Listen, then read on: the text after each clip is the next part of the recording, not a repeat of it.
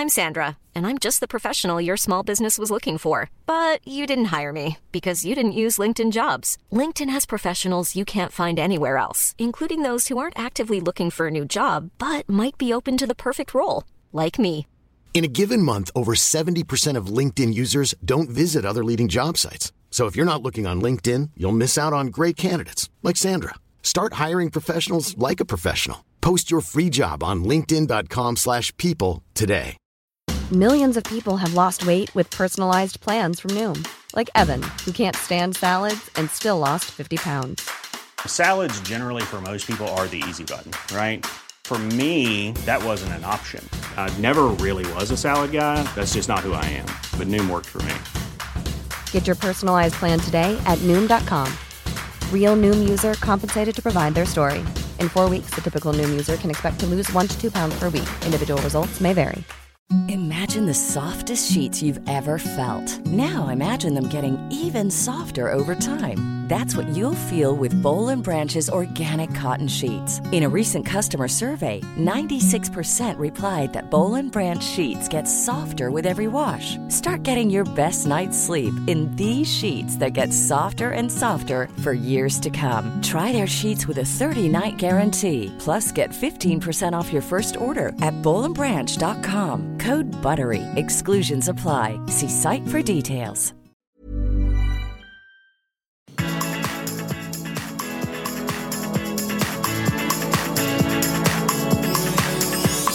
Welcome to the Tired Mummy Podcast, a safe platform where we can openly discuss the highs and lows of parenthood, judgment-free. Join me in authentic conversations with mums and dads from across the globe. Let's help each other feel less alone. Let's grow and feel better in our parenting skin together. Come join our tribe while we get into some real talk. And don't forget, bring your coffee.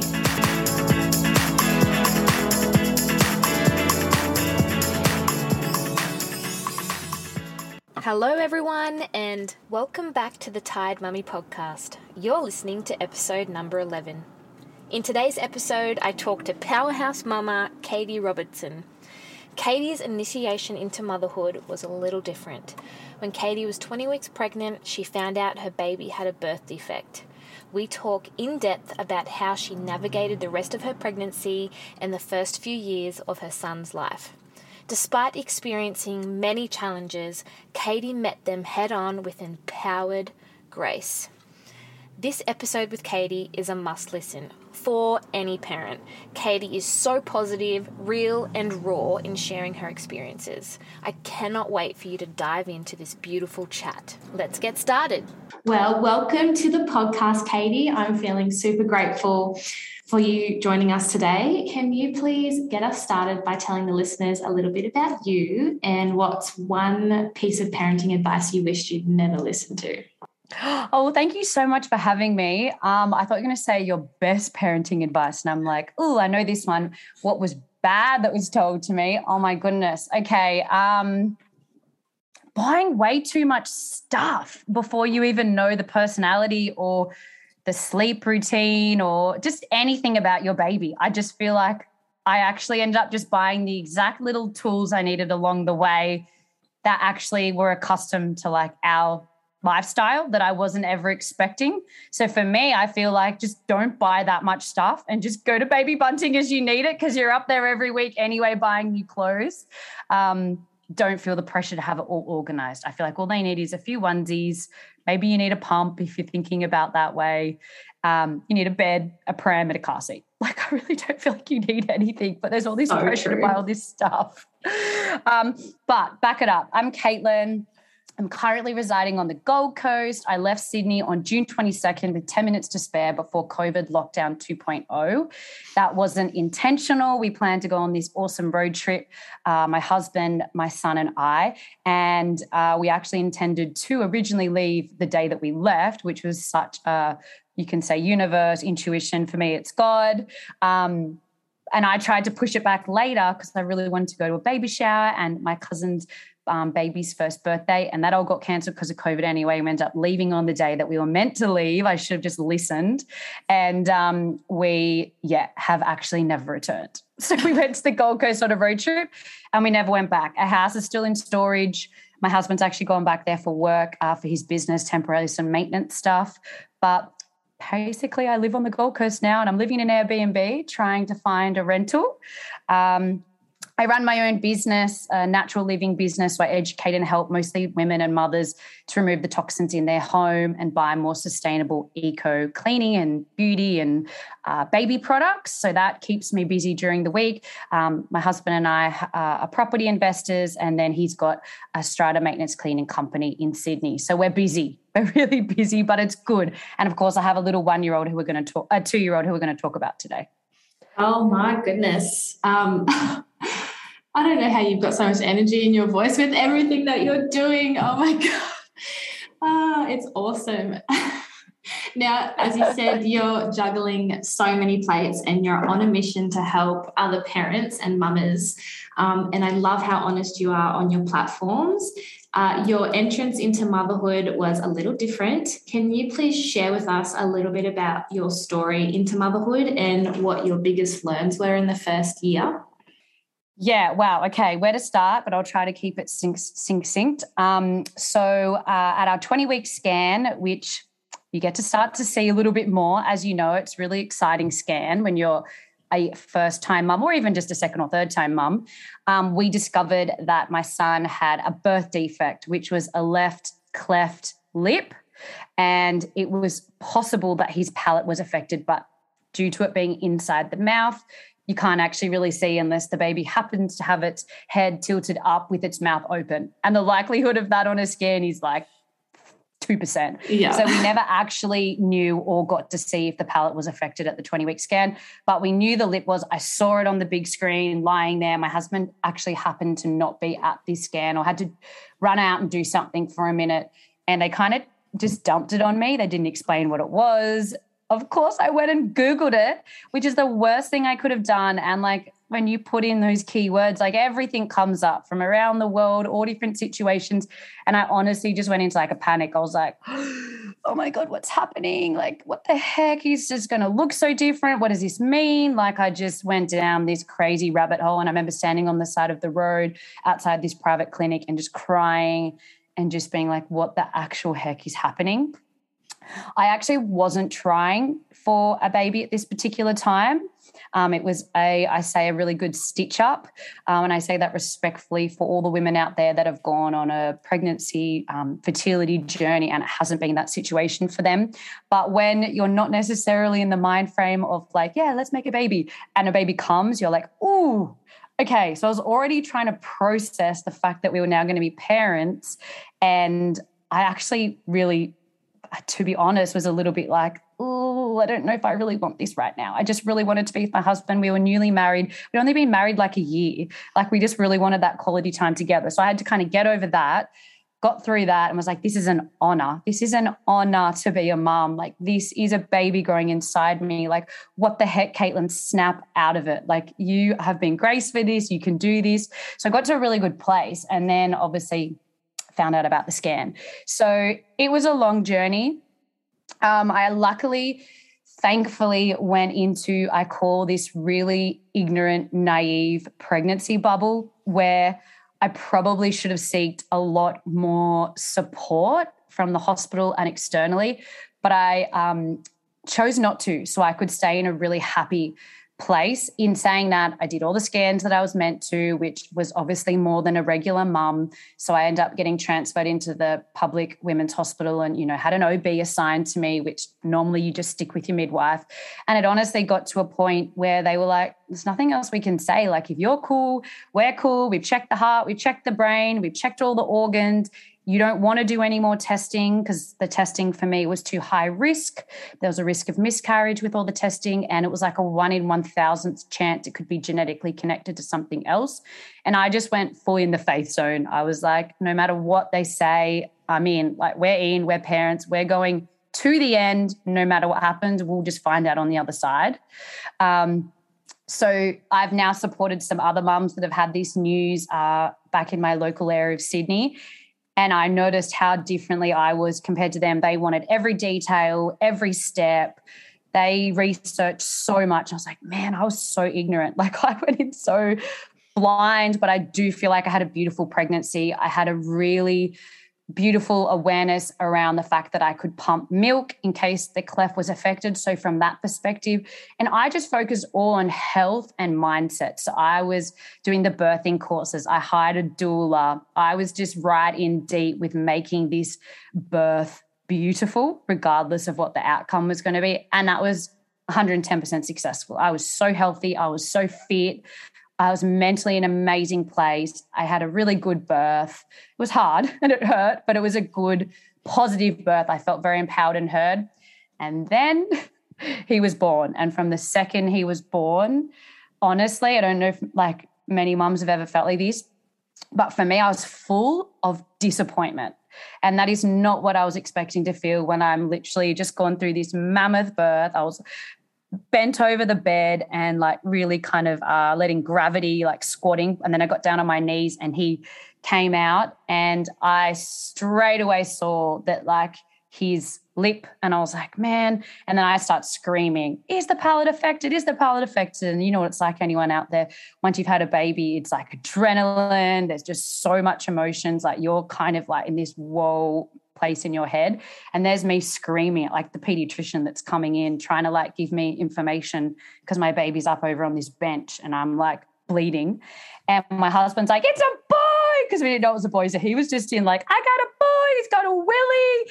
Yes, I'm going to be a boy dad. Like he just went into like, he's going to play AFL and sport. And like, he just loved it and was so pumped. Or I was like, can I breastfeed? Can I breastfeed? Can I breastfeed?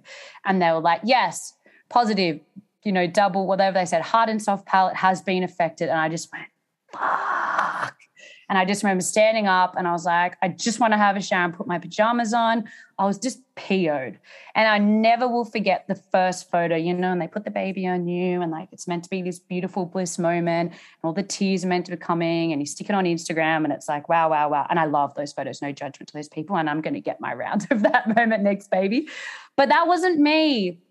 I remember the look in my face when I held my baby and I just remember being like, I'm so excited to have a baby. I'm a mum, but I'm so disappointed. This is going to be a really hard journey. So, yeah, I can keep going, but you tell me where you want me to keep going in what direction. Oh, wow. You're amazing. That's all I have to say. Like, honestly, I can't even imagine, like, that experience. And I'm so sure that you're not the only one that experienced that disappointment. I mean, it's hard because I feel like in these situations, I'm not sure because I haven't been in it, but it's like, it feels like no matter how much you tried to prepare yourself mentally or how much you knew what was going to happen, you still felt that. It's like you can't control that. And it's like there is a lot of grief for you, like grieving that moment, grieving not being able to breastfeed, grieving, that moment in the scan. And it's all comes back to all these expectations we have or we're given or we see that are just, whether they're from us or they're from other people. And I think you've handled it with such grace, and honestly, I'm in awe of your story. I would like to talk a little bit about your breastfeeding journey because I can tell you're really passionate about it and you were obviously very torn and upset when you found out you couldn't breastfeed. So what were your next steps once however you collected yourself from finding out that wasn't going to be an option? Yeah, so he actually ended up going down to NICU, was like actually a mistake. And because of that mistake, the cleft nurse that gets assigned to every single person at Randwick Women's Hospital, and then you've got the Children's Hospital next door if you know Sydney, cleft babies don't need to go to NICU. But they forget that down there, and they think that, oh my gosh, how are we going to feed this baby? It can't breastfeed straight away. But babies, as we know, can actually survive a really long time after they've come out without needing food. They're actually not going to die or get dehydrated for some time. So there isn't actually that much of a rush. The only problem was I got my wish. My baby was born on Easter Sunday, which meant it was a public holiday on the Monday, so the team wasn't there. So the cleft nurse only operates Monday to Friday, but obviously without public holidays. So she didn't come in till the Tuesday morning. And because I didn't catch up with her when I was pregnant, I caught up with the surgeon and knew the process of the surgeries and the duration of his life with surgeries. So I felt that part was like understood. I didn't actually connect with the cleft nurse. So to this day, she's like, you slipped through the cracks. And I'm like, I chose to be slipping through the cracks. Don't you worry. Like, you didn't fail at your job. I ignorantly didn't want to be in this really hectic hospital bubble. Well, the downside was I didn't have the bottles that you need to use that you can only access through the hospital. So he went down to NICU, and because he's in NICU, he wasn't near me.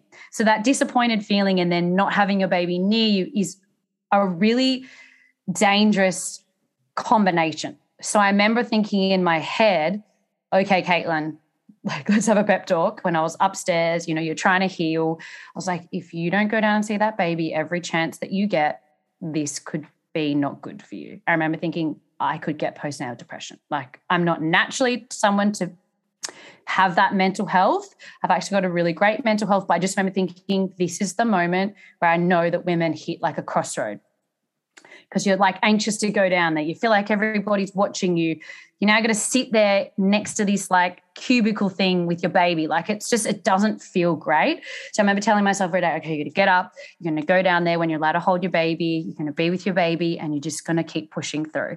And I did that. And then all of a sudden I got my bliss moment down in NICU, and I remember sitting next to him and I was just like, oh my gosh, I love you so much. Like, and all of the hormones kick in, as you know, and it's all just meant to be. And then I just forgot about everything else. I was just obsessed with this baby, right?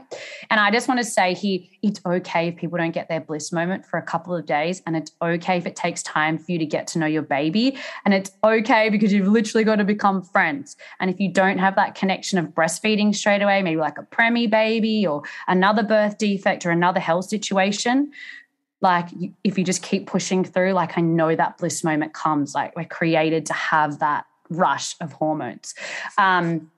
So I had to end up hand expressing my colostrum. So this is where I'm going to interject and say my one big mama tip is, no matter what baby it is, no matter where you're at on a journey, whether you've had scans, not had scans, whatever, I'm so passionate about prenatal expressing and freezing your colostrum.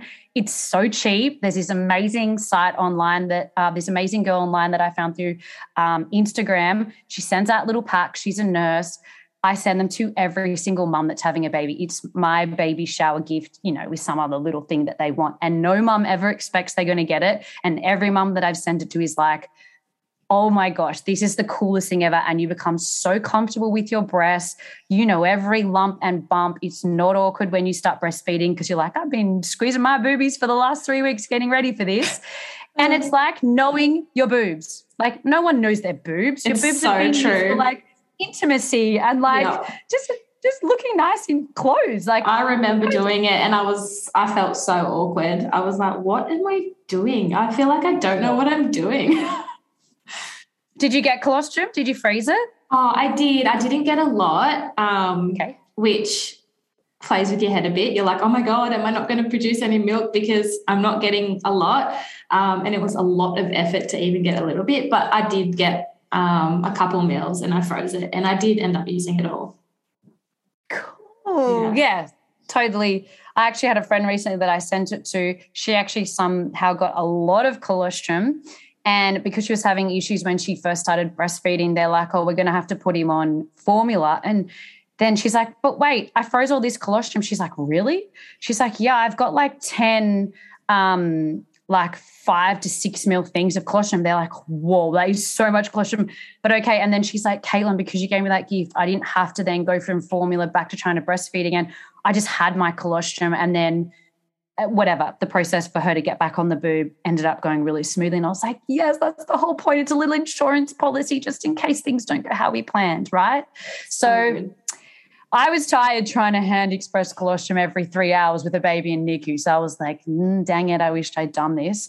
But I did it. And I got my little syringes and I labeled it and I take it down. And if he was asleep, I'd pop it on his pillow. And I saw these little syringes filling up. And then because he was on fluids, they actually syringed it into his mouth. So he got to taste it. So it was like a little sweet treat that he got to actually taste rather than just everything, going through the drip, which isn't very fun for him, like his palate. And so that was really sweet. Anyway, yes, I had my pump ready. I'd even kept the receipt because I was like, might not need it, still believing he's not going to have his palate affected. And indeed, I did need it. So I had it ready when I went home. But the hospital obviously always gives you their, really industrial one, which is very strong, and they won't let you go home until you feel comfortable pumping milk. So I started pumping milk at the hospital, and we were there for about 6 days. Wow. And so you ended up exclusively pumping for 12 months, was it? Not exclusive. I did give a bottle of formula in the night, and I get my husband to give a bottle of formula when I was out for too long, just because the pressure of exclusive for me in my situation, I didn't produce heaps and heaps of milk. I produced enough, but I couldn't waste it. I couldn't let it go off. I had to be super smart with my rotations and everything. But if I didn't get home and he was hungry, I'm not going to let my baby, just scream with hunger and my husband be so stressed. I'm like, the formula's there. Just there use it. I'll be home for my next round. He'll just get back on it. And he didn't have any issue switching between. The issue we did have with the formula journey was that I'm pretty sure my son's lactose intolerant. We're still trying to figure it out now. So am I. Part of my husband's family had some lactose intolerant issues as well with his nieces and also his mum. So it was very likely he was going to have issues. So all the formulas were making him vomit and reflux, and that part was really, really stressful. So I ended up calling a lactation consultant.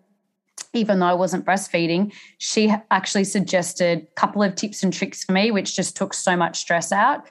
Also just showed me some really clever things like put my pump in the fridge so then it wasn't growing like bacteria and I could use it another time without having to wash it every single time because that is really stressful and dry all the parts. So I wrap it up in Glad Wrap and then put it in the fridge because it stays cold. Obviously, it's not going to grow bacteria. That's such a good tip. Such a good tip. And then she just showed me some different way to like rotate things. But the biggest tip was she suggested a whey-based formula. So it was basing on the fact that he might have had a bit more of like a milk allergy, and it still kind of upset him a little bit, but it was enough that we could get it down and he liked it and it was effective and it was only at nighttime and, kind of got us through on the gap. So it really worked. And my breast milk was fine for him. So yeah, it wasn't exclusive, but I did pump for 12 months. Yes, till his first birthday.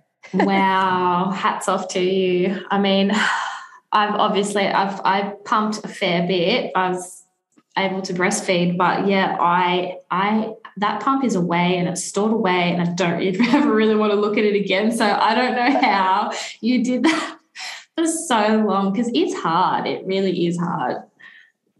Yeah, you get, I'm quite a determined person. I love knowing there's always another road. There's always more options. There's more choices. You've just got to hunt it down and you can't take no as your first answer. You can't take the one piece of advice you get from one professional. I'm always like, there's got to be more. Let's squeeze more out. And for me, I was like, well, I'm producing the milk. That wasn't the issue, right? Because there's so many things that go wrong with breastfeeding. It's nipples and it's the actual milk and is there fore milk and the baby's latch and tongue. Like there's so many things. It's not like a one-way show, and I don't think we talk about enough that it's okay if breastfeeding's hard and it's okay that it hurts and it's like breaking a new pair of shoes. Like you've just got to push through the first part and then often it's smooth sailing and you don't even think about it. It's like, autopilot. I just wish more people created more awareness around that because then you go in knowing, all right, this could be difficult. I've got my hat on, ready to go. I'm ready for whatever I need, like it's not such a downer then on the other side that you feel like you failed. basically I ended up then knowing that I had the milk that I was producing, right? I actually had the milk there. I just needed a different way to give it to him. So I just saw it as I just need to get it out and give it another way. And in my mind, I felt like that meant I didn't miss out. So I had to like rechange my path to still feel like I was empowered, I had a choice, and I could feed my baby how I wanted.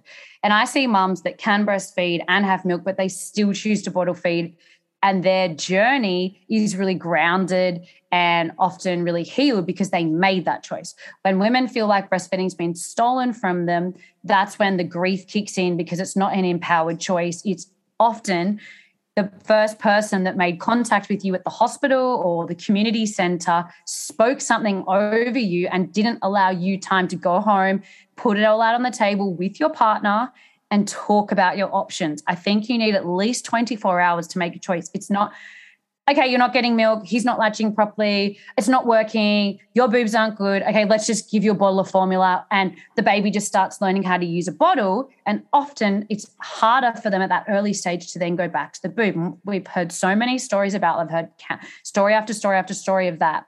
Happened even to my own mother-in-law. They didn't even give her a chance, just gave, which would be my husband, the bottle straight away, and he never wanted the boob after that, and then that feels like rejection. And then that tips into resentment. And when you're not anchoring to that person in power because you're so fatigued and you feel so insecure in your motherhood journey and you become more confident, you look back on that experience and you go, I wished I didn't let them do that to me.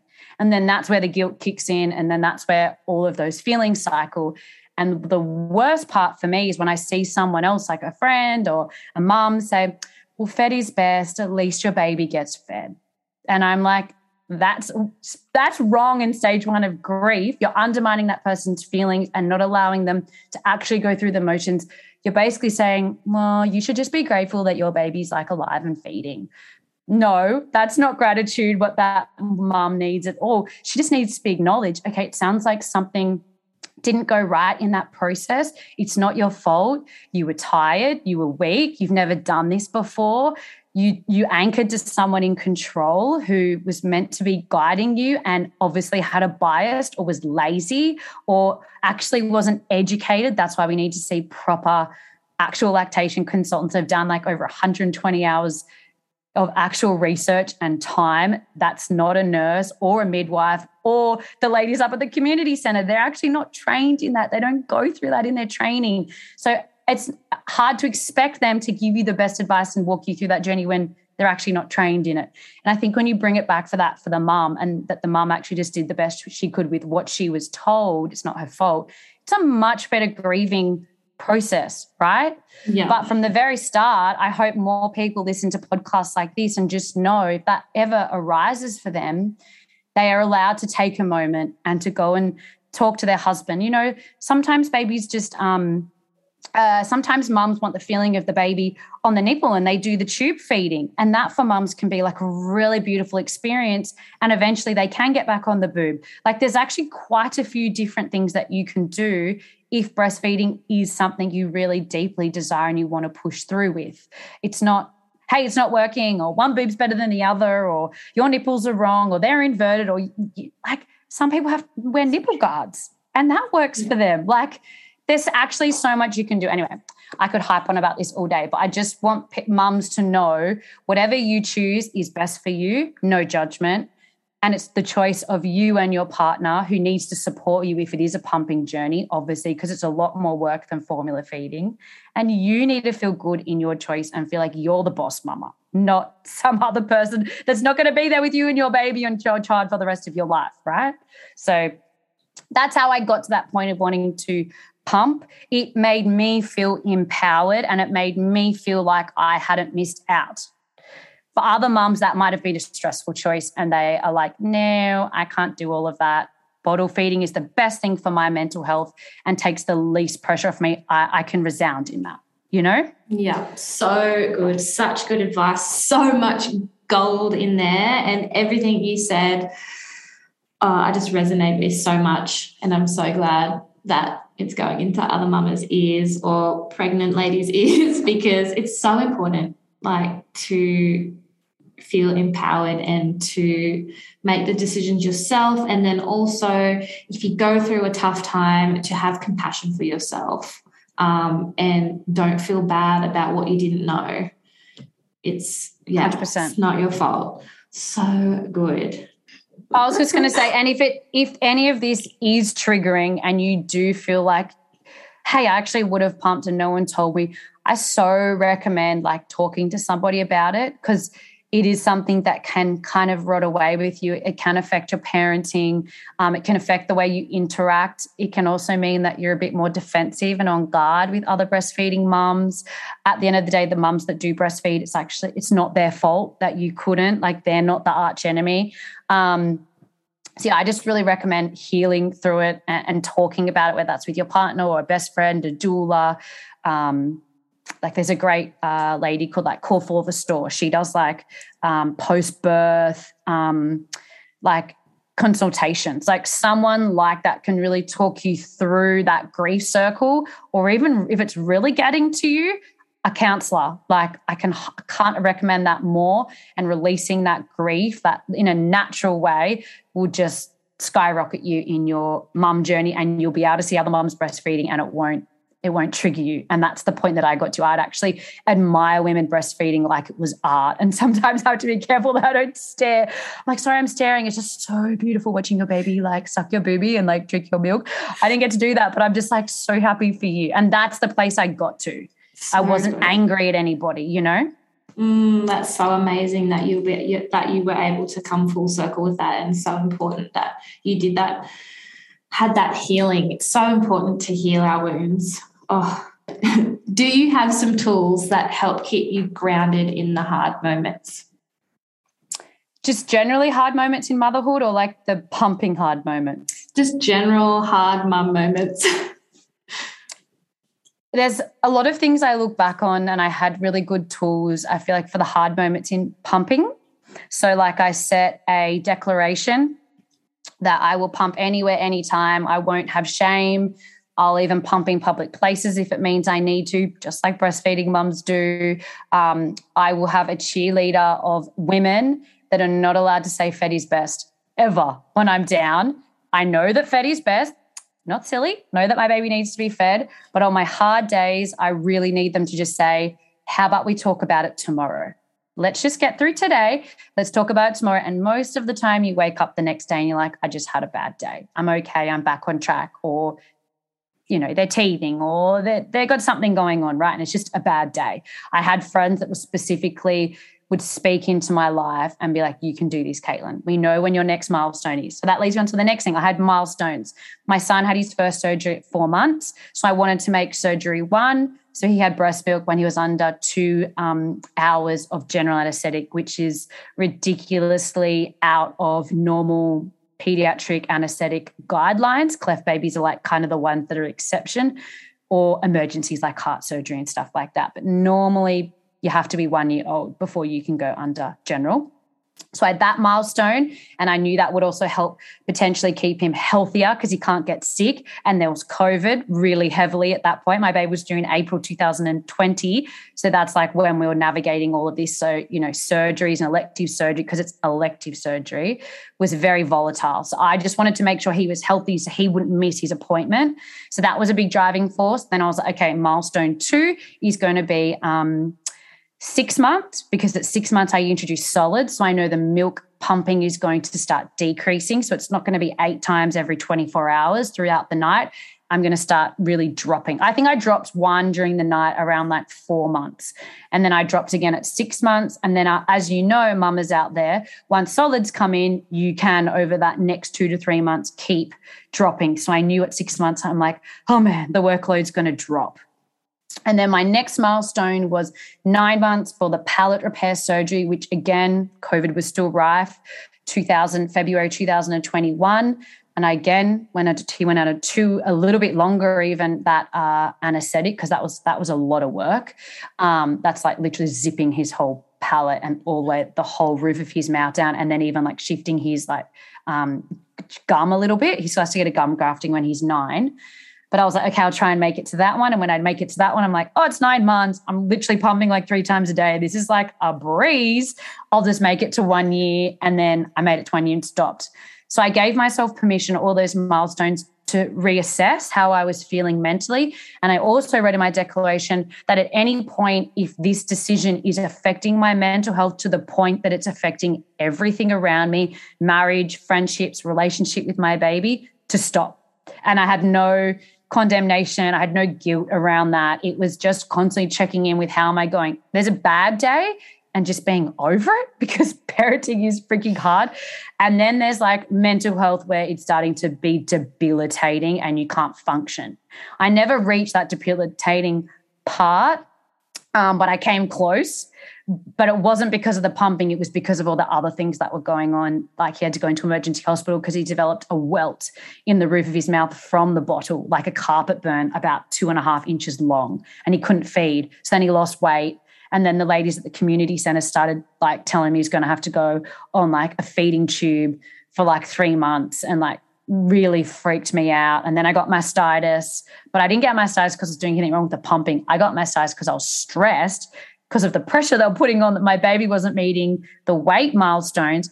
And if you see my son today, he's like still 4 kilos underweight. He's so fit. He's literally an athlete. He's skinny like me. He's got a little pot belly. He's got these skinny little stick legs. He's got my grandfather and my auntie's genes. He's just naturally very narrow and slender. He is 2 years old and he still wears size 6 to 12 month shorts because he's got this little hip ratio, like waist. So I just think back and I'm like, maybe he was just always skinny. He had really long legs. He was in the 89th percentile of leg length.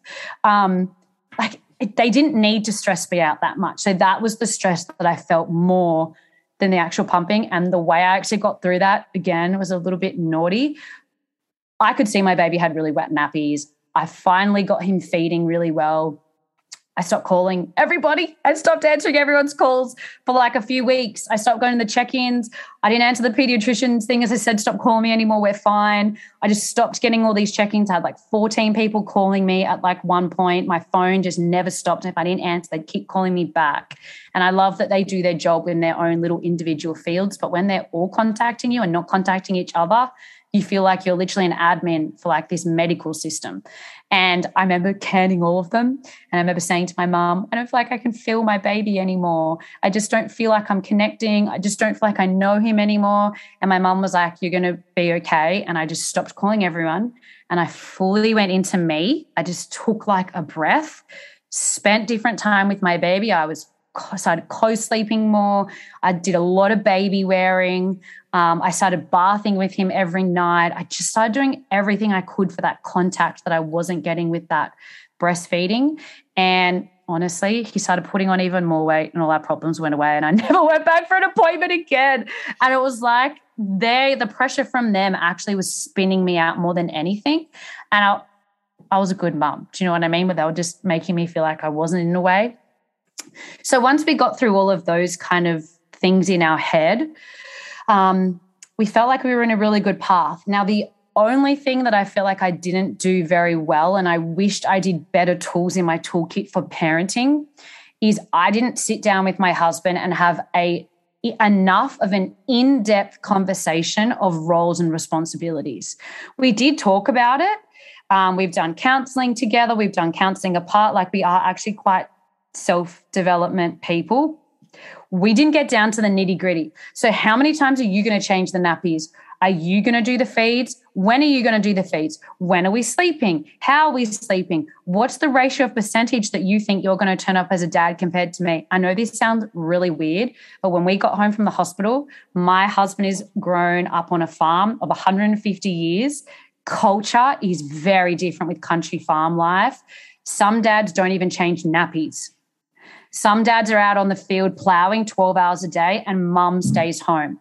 And if that system works at that time, because the men are literally working 12 hours a day and they have to have lunch on the farm and all of that, I understand. My husband doesn't work on a farm. He runs a business. He works from home and I'm not breastfeeding. So now we're bottle feeding. So our expectations were very different. And basically I felt we went on a journey in the first year of parenting was breaking down old cultures. And I say that respectfully. And even to this day, he doesn't fully remember everything, because I think a lot of both of us, I think, were getting quite triggered, but I think he was getting more triggered because it reminds you of things of your childhood. Things come up, like it can make you feel really insecure. It can really test you at, like, can I look after this baby? Like, can I do this? Like, it can be very overwhelming for some fathers, particularly if they're not that goo-goo gaga father that's like begging their wife to have a baby and they're just like the dad that wants to stay home all the time. My husband wasn't like that. He loved his kid, but he wasn't like that. So we had very unrealistic, unmet expectations, and that caused pressure in our marriage. And to be honest, that lingered, that pressure, because we went into survival mode. We didn't have time to go and see counselors because I was just trying to pump and survive, and we were just hanging for every surgery and trying to survive in COVID and just trying to get through the day-to-day as everyone else was in 2020.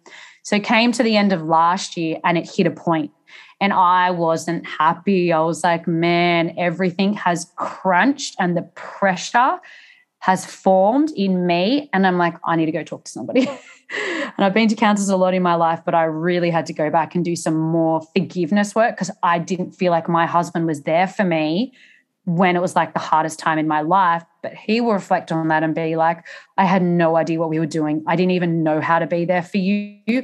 I just saw you this different person. You were just this sad mom. You were just trying to figure everything out. He's like, I didn't know what to do. So he reclused a bit more. And then I lent in more and he's reclusing more. So that was a massive marriage thing for us. And I've talked to other families where things haven't gone right in the baby's journey or become hospital parents, and it's all about the child and the child's health, and marriage suffers. It can very much so suffer. So yeah, that was one of the really big things. So I guess a tool was it couldn't keep going like that. My son is so fine right now. Like we literally forget he even has a cleft until we go to the hospital and have to get these checkups and talk to these people. And I'm like, whoa, that's right. My son has a birth defect. Like I literally forget. And then I have to go back into this hospital world again every 6 months. But essentially I ran to the counsellor. I worked on a lot of the stuff that was coming up for me. I'm working a lot on my part in the marriage. You know, there's a saying, don't look at the speck in somebody else's eye when there's a plank in yours. And I had a hell of a plank in my eye judging him about all his problems when I had plenty of my own problems to work out and a lot of disappointment that I had to still sort through. So yeah, but I guess I have my faith.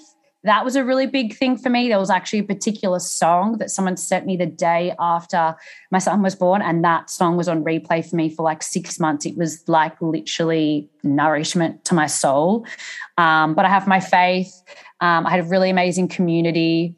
I had a business which actually distracted me at times from like pumping and all the hard things that were going on and kept me focusing on something positive, others outside of myself. And I live near the beach, and that saved my life because I walked up and down the beach with that carrier like freaking 8 times a day when he wouldn't sleep or he had reflux or there was problems. And yeah, I tried to focus on building relationship. And I say this to everyone, it took time for me and my baby to become friends. I know that sounds really weird, but I had to really learn to get to know him. He was a new person in my life. He's unique. He's uniquely made. He has quirks and different things that, you know, he likes or needs or positions he wants to sleep in or ways he wants to be held or cuddled. I had to get to know him. And to be honest, that took time. And then when I did get to know him, he changed. So I had to get to know him again. And then he changed again. And then eventually you start to see this little person come out and you're like, we are besties. Like we are tight now. And I don't think we talk about that enough either. Like it's okay to take time to get to know your baby. You don't have to be this super unicorn mum like day 5, you know? Oh my goodness. Oh, everything that comes out of your mouth is gold. Oh, thank you. Such good tools. Honestly, you should be so proud of yourself. Yes. Amazing. I am just in awe of you and how you've handled everything that comes your way.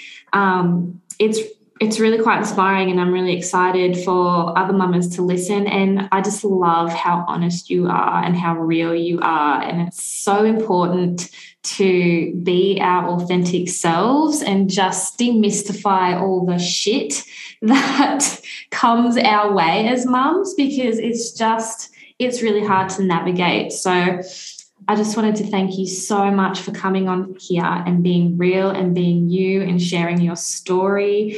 Everyone's going to get so much out of this episode. Where can our listeners find you? Because I have no doubt they're going to want to follow your amazing journey. Yes, of course. You can jump over to my Instagram. That's probably the best place, which is living.the.abundant.way. I know it's long, but when you start to type it in, I'm like the only person that has that handle. Jump into my DMs. Like, I always reply to people. I'm like not about just ignoring people that want to come and be in my community, but I will actually reply to your DM if you have any like pumping questions, or honestly, even if you are starting the pumping journey and you just want someone to be your cheerleader, like I'll check in on you and celebrate you and just keep, just being a nice kind of advocate in this season. Like that's such an honor for me. So come over and say hi. That'd be awesome. Thank you so much for coming on and sharing your story. So loved it. Loved to be on your podcast. What a beautiful, beautiful, amazing human Katie is. I hope you enjoyed that conversation as much as I did. If you resonated with this episode, please hit the 5 stars and give this podcast a review. It helps support me and helps other mums and dads find the podcast. Please also hit subscribe so you never miss an episode. I can't wait to bring you more episodes, but until then, this tired mummy is signing out.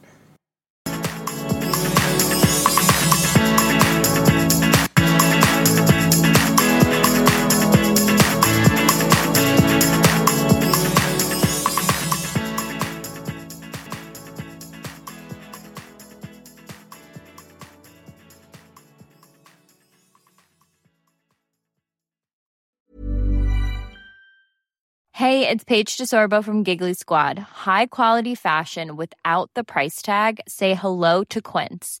I'm snagging high-end essentials like cozy cashmere sweaters, sleek leather jackets, fine jewelry, and so much more. With Quince being 50 to 80% less than similar brands.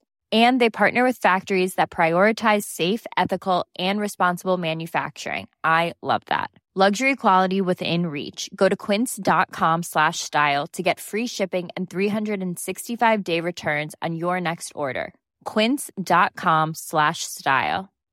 Hi, I'm Daniel, founder of Pretty Litter. Cats and cat owners deserve better than any old-fashioned litter. That's why I teamed up with scientists and veterinarians to create Pretty Litter. Its innovative crystal formula has superior odor control and weighs up to 80% less than clay litter. Pretty Litter even monitors health by changing colors to help detect early signs of potential illness. It's the world's smartest kitty litter. Go to prettylitter.com and use code ACAST for 20% off your first order and a free cat toy. Terms and conditions apply. See site for details. Imagine the softest sheets you've ever felt. Now imagine them getting even softer over time. That's what you'll feel with Boll & Branch's organic cotton sheets. In a recent customer survey, 96% replied that Boll & Branch sheets get softer with every wash. Start getting your best night's sleep in these sheets that get softer and softer for years to come. Try their sheets with a 30-night guarantee. Plus, get 15% off your first order at bollandbranch.com. Code BUTTERY. Exclusions apply. See site for details.